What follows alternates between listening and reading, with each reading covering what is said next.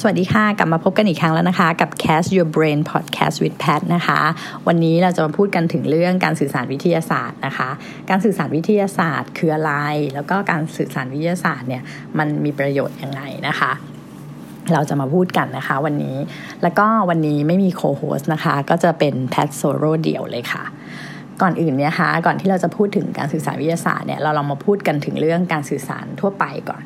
การสื่อสารเนี่ยเป็นเรื่องธรรมดาสามัญของมนุษย์เลยนะคะเรามีการสื่อสารกันทุกวันในชีวิตประจำวันอยู่แล้วไม่ว่าจะเป็นการพูดการเขียนการแสดงสีหน้าท่าทางต่างๆของมนุษย์เนี่ยเราก็จะ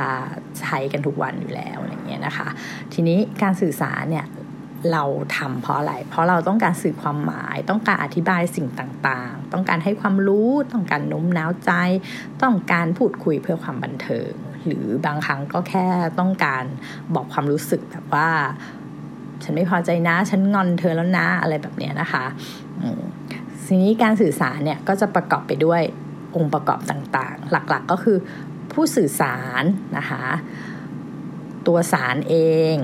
แล้วก็ตัวผู้รับสารและที่ขาดไม่ได้คือช่องทางการสื่อสารนะคะ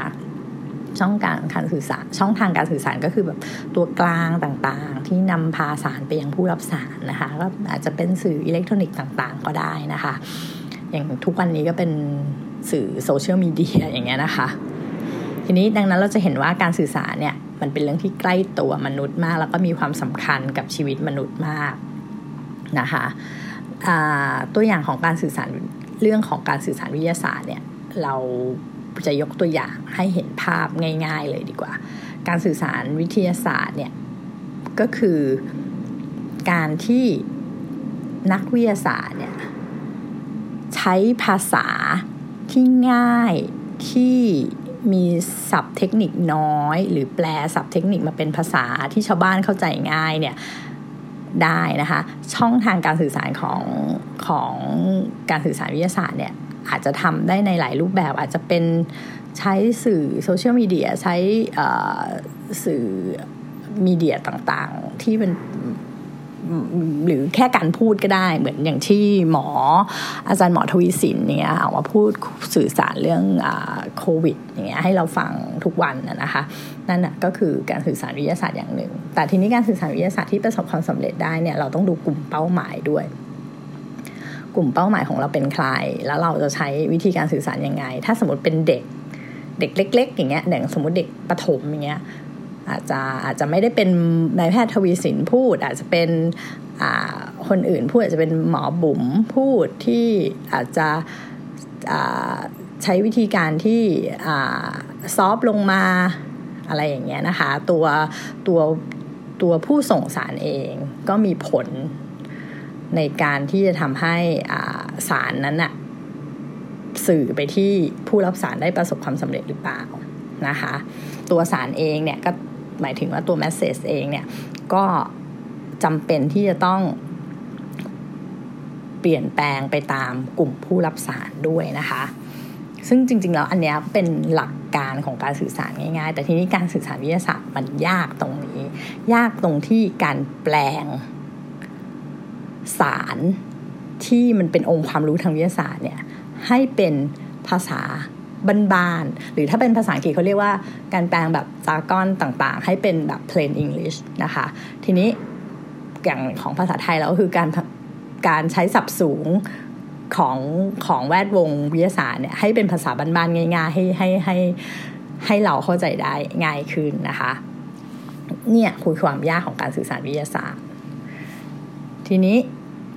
การสื่อสารวิทยาศาสตร์ที่จะประสบความสำเร็จเนี่ยถึงแม้มันจะยากแต่ว่าจริงๆแล้วประเทศไทยเนี่ยมีการสื่อสารวิทยาศาสตร์ที่ประสบความสำเร็จมากเลยนะคะมีมาตั้งแต่อดีตละเรื่องของแวดวงของสาธารณสุขของไทยเรื่องของการที่มีหมอพยาบาลหรือแม้กระทั่งมีอสม.เนี่ยมาช่วยเข้าไปหาชาวบ้านไปสื่อสารองค์ความรู้ต่างๆทางด้านการแพทย์เนี่ยการสาธารณสุขเนี่ยให้กับประชาชนแล้วประชาชนเข้าใจประชาชนยอมรับประชาชนเห็น คุณค่าคุณประโยชน์เห็นความสำคัญของทางด้านสาธารณสุขต่างๆที่เขาเข้ามาบอกเนี่ยของความรู้ต่างๆเนี่ยแล้วเขาทำตามนี่คือการประสบความสำเร็จของการสื่อสารวิทยาศาสตร์ในประเทศไทยแต่ทีนี้มันไปตกอยู่แค่ตรงทางด้านของงานสาธารณสุขแต่มันเป็นโมเดลที่ดีเพราะมันมีการนอกจากจะใช้หมอพยาบาลแล้วเนี่ยจะมีอสม.ซึ่งตรงนี้เป็นอะไรที่สุดยอดของการสื่อสารวิทยาศาสตร์ของไทยมากในความคิดของแพทย์นะคะคืออสม.เนี่ยก็คือคนในชุมชนที่เป็นอาสาสมัครใช่ไหมคะซึ่งได้รับการอบรมและได้รับองค์ความรู้ที่จนเข้าใจชัดแจ่มแจ้งและเอาไปอธิบายให้เอาไปสื่อสารต่อได้ให้กับประชาชนทั่วไปในขณะที่หมอพยาบาลก็ไปบ้างบางครั้งนะคะแต่ว่าด้วยความที่หมอพยาบาลในประเทศไทยเราก็ไม่ได้มีเยอะเนาะก็เราก็ต้องมีเวลาในการรักษาผู้ป่วยเพราะฉะนั้นไอ้การที่ลงไปสื่อสารอย่างเงี้ยเรามีอสม.เราได้รับการอบรมจากแพทย์จากพยาบาลจากเจ้าหน้าที่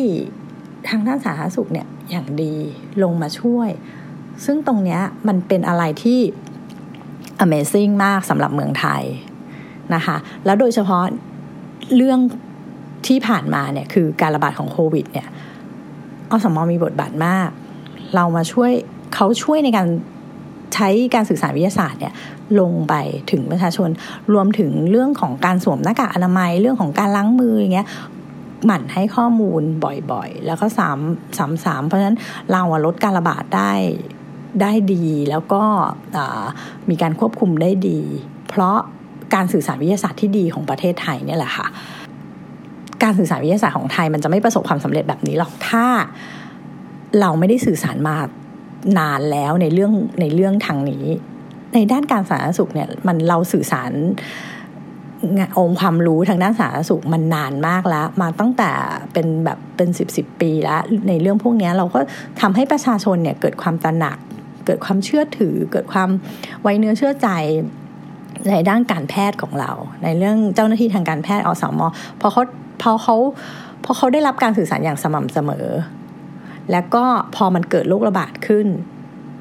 การโน้มน้าวประชาชนให้ทำตามในสิ่งที่มันเคยมีการสื่อสารมาเนี่ยมันก็ง่ายและก็รวดเร็วแล้วมันก็ทันท่วงทีนะคะเพราะฉะนั้นเนี่ยคือsuccess case ของการสื่อสารวิทยาศาสตร์ในประเทศไทยทีนี้อยากจะให้ทุกคนลองคิดนะคะว่าถ้าเกิดว่าการสื่อสารวิทยาศาสตร์เนี่ยไม่ได้มีแค่เฉพาะในวงการสาธารณสุขของไทยแต่มันมีในเรื่องของการสิ่งแวดล้อมเรื่องการอนุรักษ์สิ่งแวดล้อมเรื่อง biodiversity เรื่องอื่นๆที่จะทำให้มันเกิดผลกระทบกับสิ่งแวดล้อมอะไรอย่างเงี้ยถ้ามันสามารถใช้โมเดลเนี้ยขยายออกไปตรงอื่นได้นักวิทยาศาสตร์หรือใครก็ตามที่เป็นตัวแทนนักวิทยาศาสตร์ที่ได้รับการอบรมมาอย่างดีเนี่ยมาเป็นคนที่สื่อสารให้กับประชาชนทั่วไปเข้าใจถึงเรื่องของ biodiversity หรือเรื่องของผลกระทบทางด้านสิ่งแวดล้อมต่างๆเนี่ยมันจะทำให้การอนุรักษ์ศาสตร์การอนุรักษ์พันธุ์สัตว์อนุรักษ์พันธุ์พืชหรือว่าการแยกขยะอะไรต่างๆการลดขยะของประเทศเราเนี่ยมันจะประสบความสำเร็จมากขึ้นกว่านี้เช่นเดียวกับที่การ